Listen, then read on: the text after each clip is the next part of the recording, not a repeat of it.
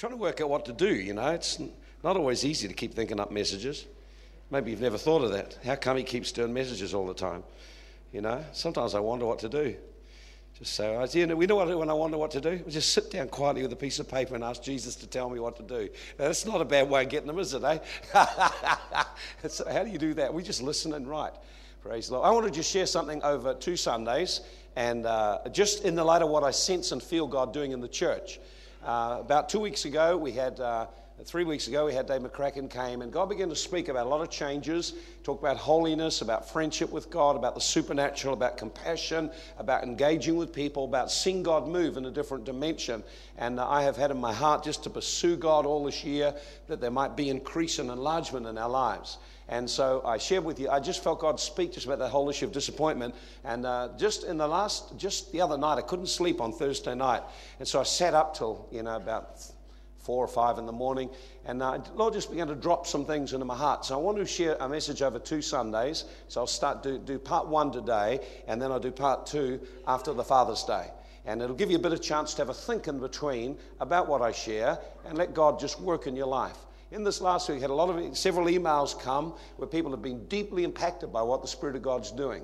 And what I sense God doing is exposing and opening up areas in the heart where people's lives have been broken, where people have been hurt, where things have come which have taken away our boldness and confidence in God. And we need to be much bolder than we are. We need to be much more confident. We have that sort of sense where we're just not in the place God wants us to be. And so I want to really work that we might break out and break into a place of unashamed boldness. Amen? Unashamed boldness about Jesus Christ. And so what I want to do on over 2 Sundays, I want to share on healing the wounded spirit. Healing the wounded spirit. And today I'm going to just open it up and share with you how people, what the function of a spirit of a man is, and how we get wounded, and what causes the spirit of man to get wounded, and how it affects us. A little bit about how it affects us. The next time when I share, I'll share with you that you can recognize the symptoms of a wounded spirit. You can actually tell when someone's spirit's wounded. You can tell if your spirit's wounded. And when our spirit is wounded, we're going to look for comfort somewhere. And the result of looking for comfort in the wrong places is all kinds of idolatry and problems. And as I share some of the things that people do and what we all do to try and find comfort from pain, you'll recognize you're among them, and you'll need to do something about it, because it's a season when God is wanting to heal us, and he wants to bring us out of bondage to our idols, the secret things in our heart that we draw comfort from, we lean on, things that we lean on instead of the living God. So I want us to have a look in Proverbs chapter 4. Let's just start off today and just open up. Proverbs 4:23. The Bible says, keep your heart with all diligence, for out of it are the issues of life. Keep your heart with all diligence, for out of it are the issues of life. Can you just get this? It's ringing away a little bit. Just get the ring out of it. So whatever's in your heart is going to flow to your life. When the Bible's talking about a heart of a matter or the heart of a tree, it's the core of the tree. It's the part within us. And so we understand that God has created us. We are a spirit being. We're made in the image of God. We have a spirit. We are a spirit being. We're made like God. God is a spirit being, and we're a spirit being also. See, I know we're human beings, but we're primarily a spirit being in the image of God who has a soul, our mind, will, emotions, that part where our personality is, but we live inside a house. And there's the house. That's your house. Maybe older than you like, and maybe not as working as well as you like, but it's still the only house you got until you get another one. And so we look after the house, the body we live in, but the life of that we live flows out of what's in our heart, flows out of the inward man. So when the Bible's talking about the heart, it's talking about the inner man. It's talking about your soul, the way you think, the attitudes you have, what you feel, the choices you make. It's also talking about your spirit. And we want to just talk a little more about that. In Luke 4, verse 18, Jesus said, he came, and the Spirit of the Lord is upon me. He's anointed me to preach the gospel to the poor. That's to bring people back to relationship with God, to heal the brokenhearted.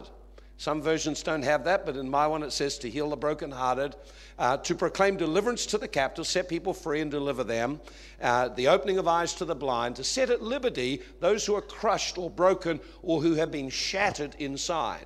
So God wants to heal the damage that life has caused to us. No one walks through life without experiencing painful situations. Well, if there's someone here who's never had a painful situation, I'd like to meet them. Be quite good, wouldn't it? See, we find no one's been through a painful situation. We've all had them. Some of them, I can see it. It's actually visible in your life. It can be visible in our life. We'll see why. And so Jesus, part of his ministry, part of the anointing that's upon him was to restore our inner man so we could function properly. If you're going to function in the realm of faith, if we are going to walk in faith, if we're going to walk and bring the life of God to the earth, the life of God flows through our spirit man. We're joined spirit to the Lord. So if the life of God is going to flow, we're going to be creative. We're going to see miracles work through us. We're going to see God's power flowing into our work, into our school, into our home, our relationships. There's got to be no blocks on the inside. And so when our spirit is wounded, we become blocked on the inside and we don't function right. We don't function properly at all. So I want you to have a look with me in Hebrews chapter 6. Hebrews chapter 6 and verse 19. So we see that our heart needs to be guarded. We need to put a watch on it. We need to guard over our heart. We need to watch what's happening on the inside of our life, because out of it, our life takes its direction. So if you're broken on the inside, inevitably it will show on the outside. If you're in business inside, inevitably it will show up in your relationships. If we are angry inside, you'll always show up even if you try and control it. So we try to control it and bury it and all kinds of things, except do the one thing we need to, come to God. God wants us to come to him. So Jesus came to heal the brokenhearted. Now, one of the things we need to understand is the importance for all of us to have hope. When we talk about hope, we're talking about, let me give a definition here, hope as a confident expectation something good is going to happen. How about that? Confident, expectant, something good is about to happen. Hey, now that's hope. And we need hope. You can't live your life without hope. Now, there's some people have a kind of hope which is fairly secular kind of hope. Well, I hope it'll be fine weather tomorrow, you know. Hope it'll be fine next week. Hope it'll have a good Christmas. Hope it'll have now, but the Bible hope is based on the character, the nature, what God is like. And so God wants us to be filled with hope. This is why when you get among Christians and they're negative and pessimistic, they're without hope. And if they're without hope, then they're without faith. And if they're without faith, they can't please God. See, the Bible says in Hebrews 11:6, without faith you can't please God. So in other words, I've got to be believing in God. I've got to believe in the goodness of God. Got to believe that God is always good. He's always working with me. He's always willing to help. He's always willing. He's thinking good things for my life. And no matter what it looks like now, I can believe and have a confidence inside it's all going to work out just fine because God's with me. God's my friend. It's going to be great. Well, I got a setback or two. You know, you do have setbacks or two. But listen, in the midst of it, you can be full of hope and be positive. Positive. Person's got hope in them is positive. And so I couldn't believe, just while I was away to term, I'm not going to watch any television, not going to watch any newspapers. And you know, I am so glad I haven't. I've enjoyed God. God is very positive. I look at the newspapers, they're so negative. Absolutely full with pessimism and despair. See, you read a lot of newspapers and watch a lot of television news. You won't be filled with hope. You'll be filled with pessimism, negativity, and despair. And we're not made to live that way. We're made to live positive, optimistic, and it's not because we've got a good attitude. It's more than that. It's just got something inside us. We've got a God who's the God of hope. See? And so you and I need to have that, but you can't make it up. I wish you could just put it on. I try to be positive, but sometimes I don't feel very positive at all. You know, you feel a bit negative at times. You've got to find a way through that. You see, and biblical hope is the foundation upon which faith comes. The Bible says in Hebrews 11:1, faith is the reality or the substance of the things you hoped would happen in God. So we're going to look and we're going to see how the spirit of man gets wounded. Now, a person's wounded inside, they have no hope. They get filled with despair. And look what the Bible says about hope. It says, we have this hope as an anchor for the soul. Now, ever been in a boat? I love stories on boats. But boats are great, you know, unless you're in a storm. If they're in a storm, it's a real problem. Now, we were in a storm. Remember the Wahine? Some of you are old enough to know this. Some of you wouldn't have a clue what it is, but it's in history, you know. So those who can remember, they're sort of a bit historical, you know. They sort of go back a long way.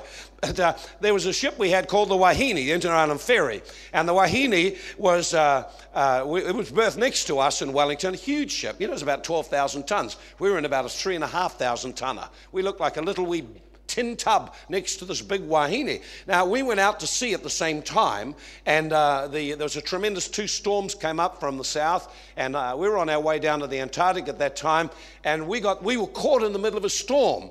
And in the middle of the storm, we heard the wahine, which was so much bigger than us, had sunk. So we're out in the same storm that sank the wahine. It wasn't a very happy time, I can tell you now. And it was so severe that what they had to do in order to survive the storm was we had to put out sea anchors. So the only way you could survive the storm was to face the storm head on, to set your course straight into the storm, and then put the sea anchors out that would keep the boat stable so it wouldn't swing around. Because if it swung around and went side on, it would flip over and then the boat would be lost. So an anchor keeps you safe, or absolutely holds you in place in the middle of the storm. An anchor doesn't get rid of the storm. An anchor stabilizes you in the storm. So all of us have times in our life when there's storms, difficult times, troubles, knockbacks, setbacks, disappointments. But what we need is hope, because hope is an anchor that goes out of your soul and into the heavens itself and gets a hold of God and says, no matter what I'm going through, I got a great future ahead of me. That's what hope does. So that's why you can be positive. People can look at you and you can be positive. And Joseph's in the prison and he's been accused of rape, found guilty of attempted rape, thrown into prison, disgraced and shamed. But in the middle of it, hope that it could be different. Hey? Hope. What a great day today will be. Now you see, when you got hope and it's operating in your life, you're a positive person. Now you see, hope is a spiritual thing. It's not about your personality. Some people have got a bit of a gloomy personality, melancholic. So naturally, if you leave them without any biblical hope, they'll just swing off and they'll go down there and they'll become melancholic in the storm. Well, you've got to have hope inside. You've got to actually consciously anchor your life in God. So regardless whether that's your personality or not, there's still something inside. I'm anchored and I'm stable. See, because if you haven't got hope, you'll be filled. The opposite of hope is hopelessness. To be without any hope that the future could be better. Of all the things we need when we're going through a hard time, it's this thing inside us called hope that the future will be different. I can remember being here in the Bay when we first came in 1985. 1987, they closed down the works in there, Takapau, closed down these other works in different places, and different ones all closed down, hundreds and hundreds and hundreds of people. There are probably about 3,000 people out of a job. It just totally affected the whole area, like nothing I've ever seen in my life. And you know what there was? There was a sense of despair and hopelessness. And the only kind of glimmer, you know what the only glimmer was? Get out, go to Brisbane, go to the Gold Coast. You could feel it in the air. It was actually a gloomy pessimism. And Ian would have remembered, we were up there and we stood up there on Te Mata Peak and we prayed and we spoke the word of God over the Bay that one day finance would come in, investments would come from around the nations, that money would pour into Hawke's Bay, that Hawke's Bay would be different. Now, it didn't look or feel different when we were up there. It felt gloomy. But you see, we weren't looking at the natural. We're looking that one day it will all be different because we're here and we believe God, and God is a good God, and God can change things around. See? So hope is an anchor for the soul. And it's not just that you've got a positive attitude. It's just God has planned good things for our lives, and we choose to believe He's a good God, and our best days are ahead of us. Not our worst, our best. Isn't that great? Now you have a look today. Look at this. 70 and off to the mission field. You can't tell me that the best days aren't ahead of you lot. The best days are ahead of you. At 70, you'll be out there on the mission field. Instead of sitting in some retirement home and you can't think two thoughts and hold them together. I don't want to be like that. I'm never going to be like that. Praise God, I'll go out in the boots. I'm praying and preaching a message, casting a demon out of someone. That's my hope. I don't hope to die old and demented. No way. Now, I know that happens, and I have compassion for that situation. But I'm believing God, it shall be different. Believing God for a good future. Now, I understand, of course, people do face these heartaches and sicknesses and whatever. But in the midst of it, God is still good. God is still good. God is still good. So whatever you're facing today, God is still good. God is a good God. He never changes. If the devil can get you to believe God isn't good, you'll lose hope. And when you lose hope, you despair, and then you quit on your Christian faith. And you know what you'll do? You'll be in such pain, you'll have to find something to make you feel better. And that's where idolatry comes. We'll talk about that in a couple of weeks. There'll be heaps of us here who are in idolatry. Not the kind where you bow down to an idol, but the kind where we've got some place we go because we're in pain and we don't know how to go to God. God wants us to come to Him. He really does want us to come to Him. So we'll see when we're in pain, the only way is to get out of it is to come to Him. When you face crisis, when you face a painful situation, when you actually are at a crossroads of choice, and you make the right choice, you'll find comfort and hope in God. That's the only way through this life situations. You find comfort and you find hope. The future's better and God's with me now. Or you turn and you'll comfort yourself and you'll find some other way through the pain. Some of you young people have got issues in your life and it's just plumb idolatry because you never turn to God. And you can get out of it. You'll only get out if you turn to God. You can't stay down that path of idolatry. Idols hurt us. They wound us. They deeply wound us because we look to them and then they fail us. So without hope, without hope, people will live in the present. Think about that. One of the real problems with today's generation is it's without hope. There's a lot of reasons why it's without hope. But I believe one of the reasons it's without hope is the absence of dads to speak destiny and a future into their lives. That'd probably be the biggest one. And so in the midst of that, they just get lost without direction. And without direction, no hope for the future. And so people get onto drugs so they can feel better now. You wonder why these kids just tank up and get stoned on drugs. It's because they're in pain. And there's something missing. And it's a hope for a great future. And dads need to do that. One of the great roles of a dad is to speak hope and destiny into sons and daughters' lives. The future's good. And you got it. You can make it. You can do it. You can do it. You got what it takes. You need to hear that kind of word inside you. And only dads can speak it, really. I know mums can say it's not the same, see? Now, so God wants our lives to be filled with hope and expectation. And Jeremiah, let me give you the verse, Jeremiah 31, verse 11. God says, I know the plans I have for you. So God's thinking about you. So when you got up this morning, God was thinking about you. When you go to bed at night, you have your little hot toddy, you can get off into bed and fall asleep, listen to some music or whatever. God's still thinking about you. And as the Bible says, my plans are good. Good, God, good thoughts. Now, He wrote that to the people when they're in bondage because of sin. They're in slavery. And He says, every day, I'm looking forward to the day I can get you out of here. I got good plans for you.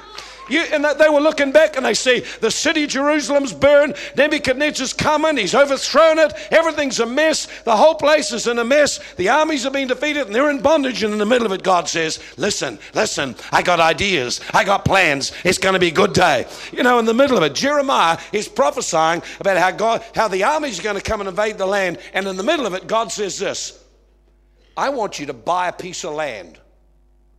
Just when the army's about to come and invade the land, He said, I want you to buy a new bit of land and you'll be a message of hope to the whole nation.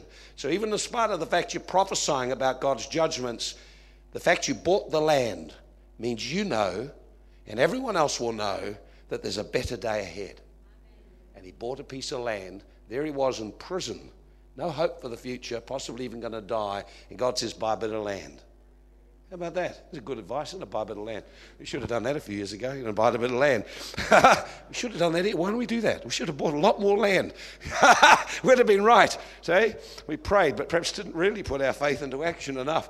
Praise the Lord. Romans 15, verse 13, God says, the Word of God says, Romans 15, 13, now the God of hope fill you with all joy and peace in believing that you might abound in hope. So God's plan is we abound in hope. That means you got plenty of it. You got so much hope inside you, it bubbles out everywhere you go. So that's hardly negative, critical, complaining, moochy. I see a lot of people like that. Where's the joy in the life? Now the God of hope fill you with joy and peace through believing. See, there's a way we access this kind of life. And it's found by believing God, who's a good God. And the God of hope fills you with joy and peace as you believe. You can abound in hope. It's going to go better. We've got a great future. You've got a great future. Of course it's a great future, but you've got to get a hold of God, and that means get rid of the idols that you're depending on. See, hope, confident expectation. We're in for a great day, great year ahead, better year next year. Every year's a better year. Wonderful. This is God. See, now, I want you to look with me now in Proverbs 15:30. Let's get on the wounded spirit. So you see now that every one of us needs to have hope. Now, one of the problems when a person's got a wounded spirit is they lose all hope. And we'll see when God heals us and touches us, there's two prime ways that God touches us, two things he does. There are two things that God does to get us out of the problem of having a wounded spirit. One of them is to comfort us. I'll explain these a little later. One's to comfort, and the other's to give hope. Comfort means someone's there in your pain. You're not alone. Hope means there's a great day coming. And when you're going through pain and life's falling apart and you've just had a divorce or you've gone bankrupt and everything's fallen over and the world's fallen around you and everything's miserable in the middle of it all, you just need two things. You need comfort and you need hope. And you're going to get them somewhere. You'll either get them from God or you'll find something else. It's as simple as that. And so we either go to God and he comforts us. So we need to learn how God comforts us. And that's what I want to share in the second session on this. I want to share how to receive comfort from God. Because if we're in pain and we need comforting and we don't go to God, we will find a way somewhere else. And we're going to look at some of the ways people go. And you'll recognize yourself among them. I know I have as I've thought about it. And I've just been coming to the Lord and finding his comfort. I want to talk to you. I'll talk more about this whole area of God comforting us. It's the most amazing thing that God is a comforter. You know what the word comfort means? It means in the Bible, it means literally one who comes near alongside you and is present with you. So God, to comfort us, comes near to us. He assures us he's never going to leave us. He's with us. That's a comfort. You're not on your own. You know when you're going through pain, usually you feel on your own and really quite hurt, and the pain is bigger because you're on your own. And so when God comforts us, he comes near to us, and he comforts us. How does he comfort us? Well, when you comfort a person, you have to validate their pain. You have to be able to say, let the person be able to share what they feel and the pain they're in. And so Jesus knows what pain we're in. He was in pain himself. It says in Hebrews 4:15, we don't have a high priest that can't be touched with the feelings of our pain and infirmities and weakness. He experienced everything we've experienced, and so he's in a position to comfort us. See, the person who can comfort you is someone who actually has been there and overcome it. See, so one of the worst things is when you're in pain, someone comes and says, I know how you feel. You think, you don't realize how close you are to a black eye. It didn't help. It just made you more angry because you knew they had no idea whatsoever. And a lot of Christians do that. We try to comfort. We mean well, but we actually make it worse for the person in pain because we don't know how to comfort. To comfort someone, you first must come near them and walk with them just a little way and validate their pain. It's okay to have the pain. It's okay to feel in pain.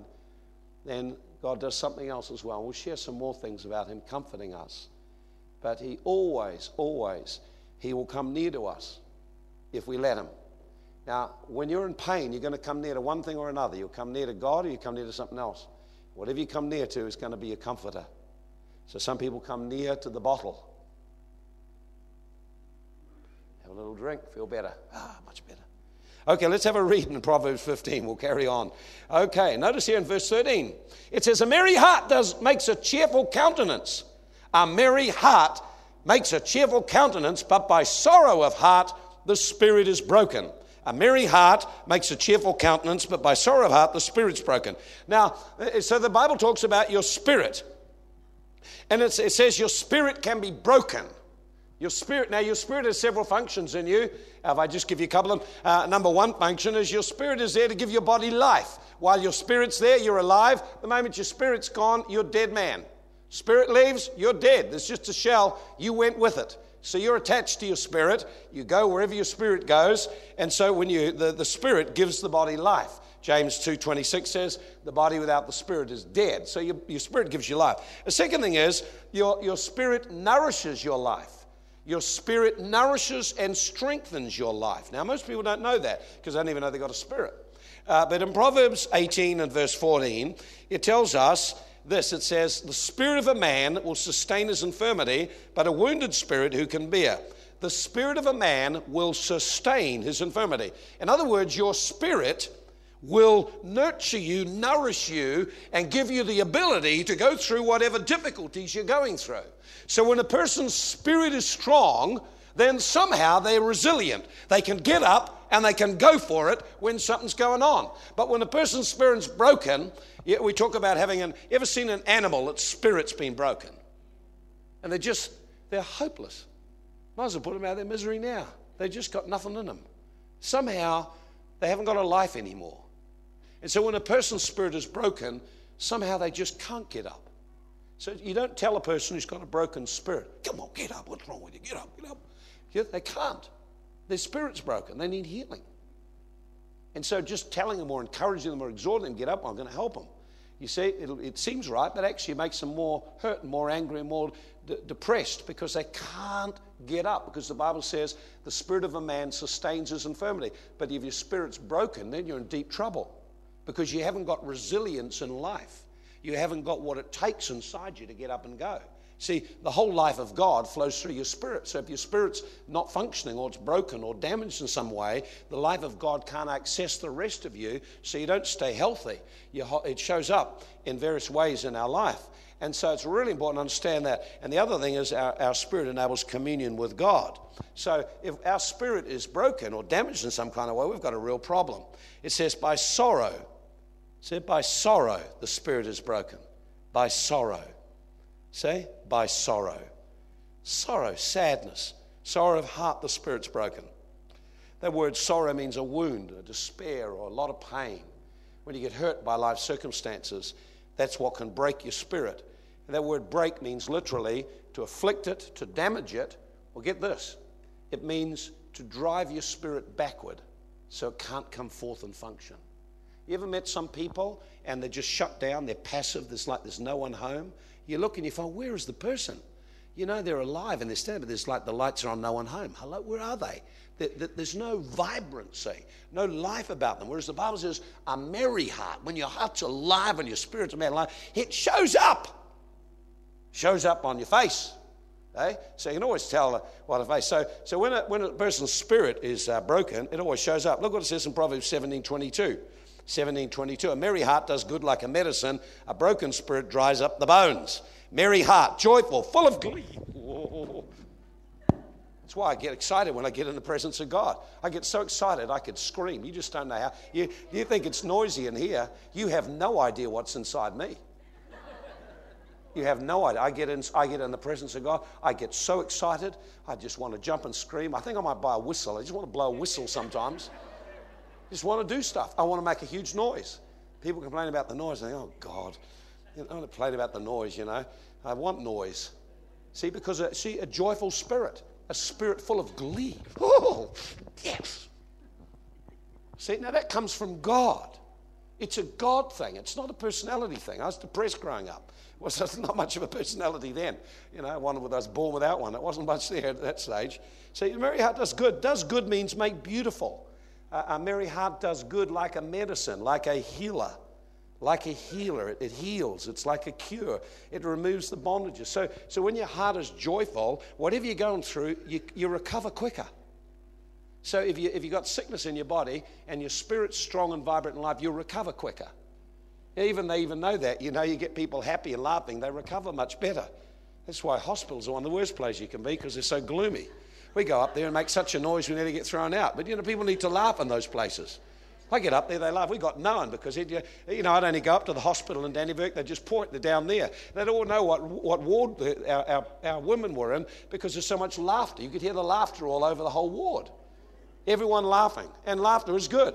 Laughter's good. Laughter's good. A merry heart does good like a medicine. You get to laugh, a lot of your burdens get lighter. Laughter is good. Merry heart does good like a medicine.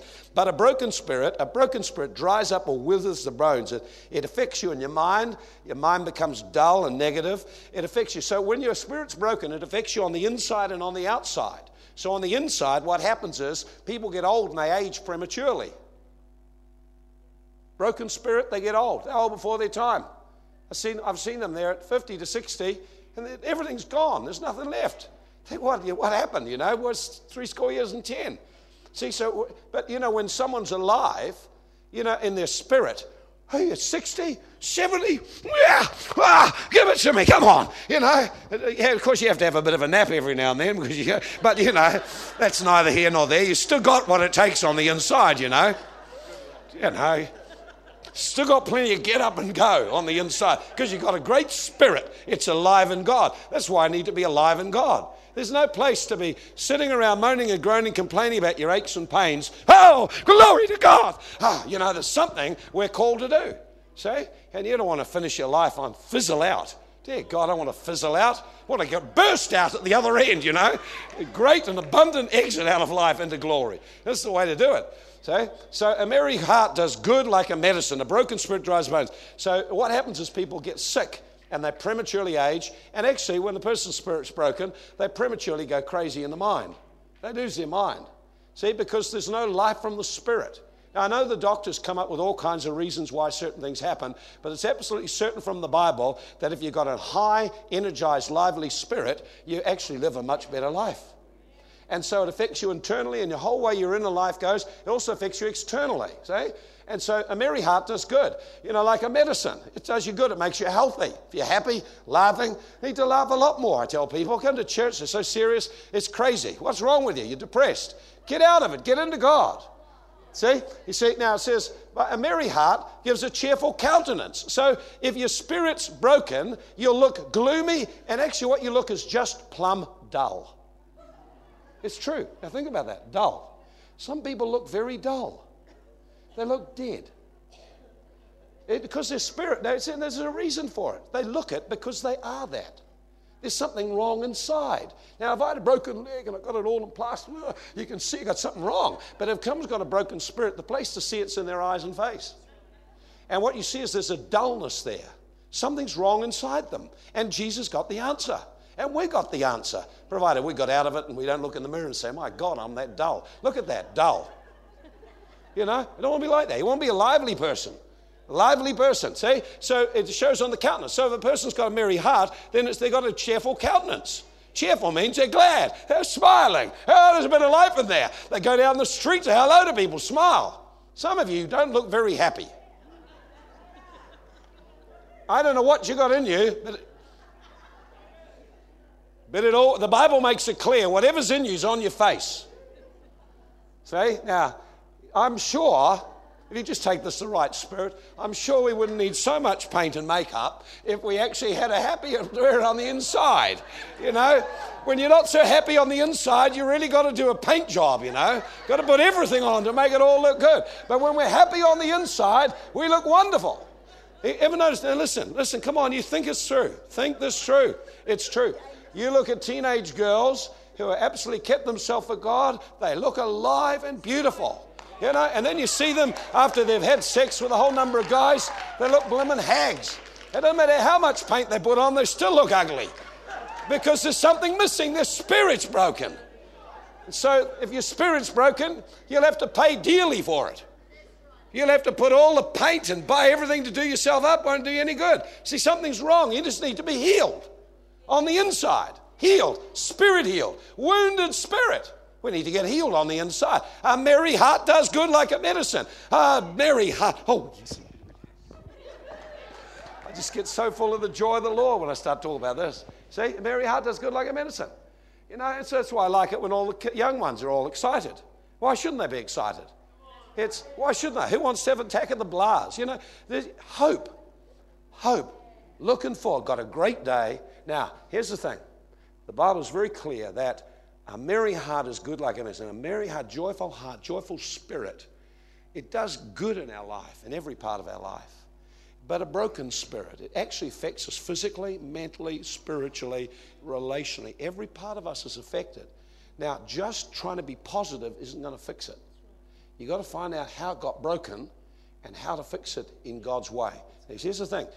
If a person is broken in their spirit and they look sad and they look down, they're going to have to do something about it. We all need to do something about it. And so what will happen is we're either going to come to God and find healing in Him, or we'll have to find it another way. And next time I speak on it, I want to speak on some of the ways people try to feel better about the bad pain a wounded spirit causes. And a lot of things can wound our spirit. And so if our spirit's wounded, it needs to find God. We need to find God. He's the only one that can heal it. There isn't any other place you can go. And no one can heal your spirit but God. No one. It's the only place you can go is to Him. When we go to something else, it grieves His heart. It just breaks His heart that God of all hope, who would comfort us in all our afflictions, doesn't get a chance because we go somewhere else. And some of us are going other places, looking for other things. And whatever you find your comfort in becomes your idol. And idols hurt us. They harden us. They wound us even further. And somehow what happens is after you've had idols to comfort you and you've never found your life in God, is your life just becomes bitter and empty and progressively drier. And look, I see that everywhere I go. And right now I just know God is really wanting to touch us in our spirit. Wanting to bring a great healing to broken hearts, a great healing into our spirit where we've been wounded and things have come against our life that have really hurt and damaged us. A merry heart, oh, it does good, like a medicine. Oh, like a medicine, brings life and strength and joy, but a broken spirit drieth the bones. Let me just finish with one verse. I was going to get through more, but I didn't get through it all. I'll just stop here because it's just enough. I feel that's what God, I just want to finish with one last verse. I'll give you, next time I'll have to give you the reasons why people get a wounded spirit. But let me just give you one verse that'll just, I want you to look at this. It's found in 2 Thessalonians. 2 Thessalonians.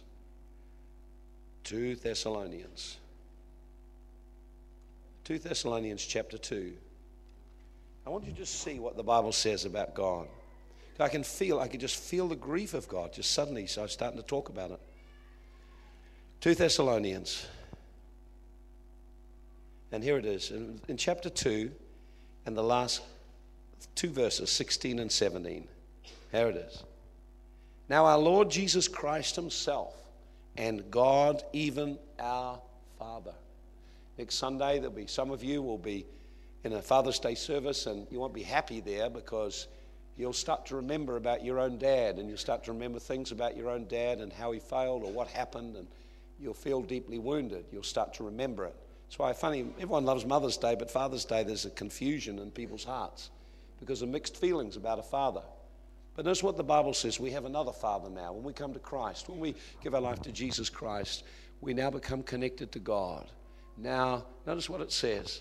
What it says, now our Lord Jesus Christ Himself and God, even our Father, which has loved us.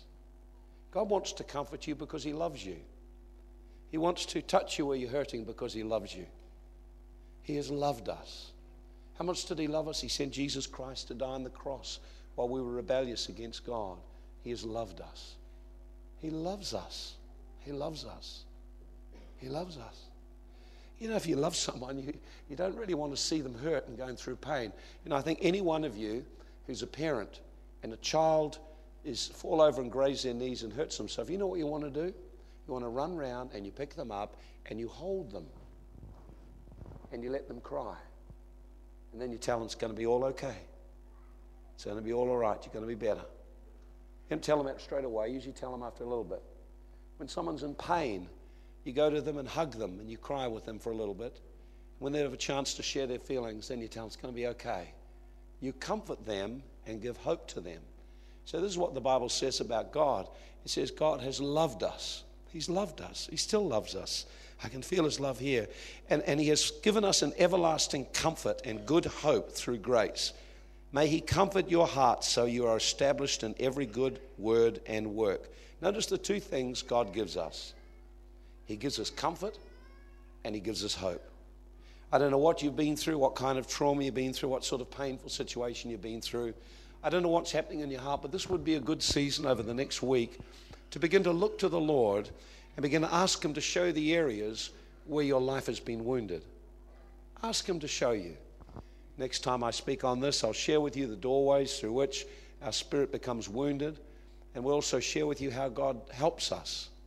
The Bible says He has two things. Number one, comfort. He comes alongside us. He assures us He'll never leave us. He validates our feelings. He enables us to weep and cry and express our feelings. And then He offers hope and healing. See, God can heal your spirit because he is a spirit. There's no person in the medical fraternity can heal your spirit. Only God can heal your spirit.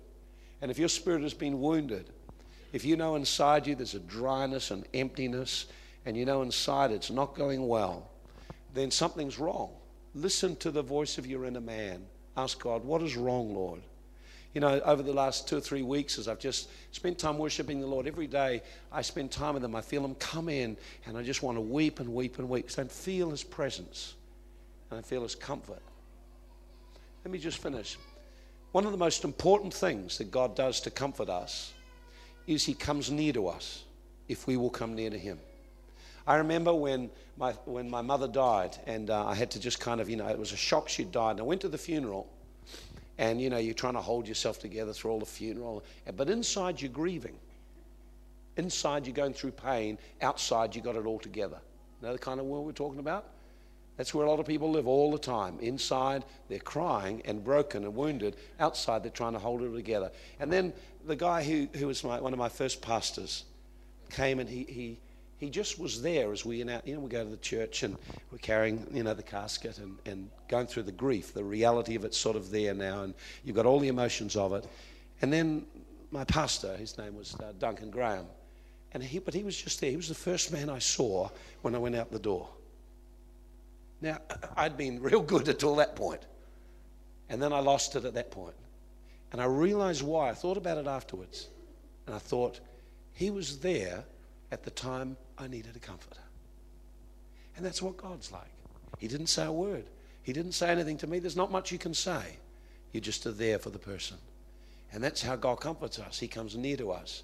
But if we turn to an idol, if we turn to something else in our pain, then God has to stay back until we decide to repent. I believe God is wanting to touch all of us about the idols of our heart, the things we've turned to when we've been in pain, that we might turn away from them and turn to the living God who comforts us and offers hope for a great new day.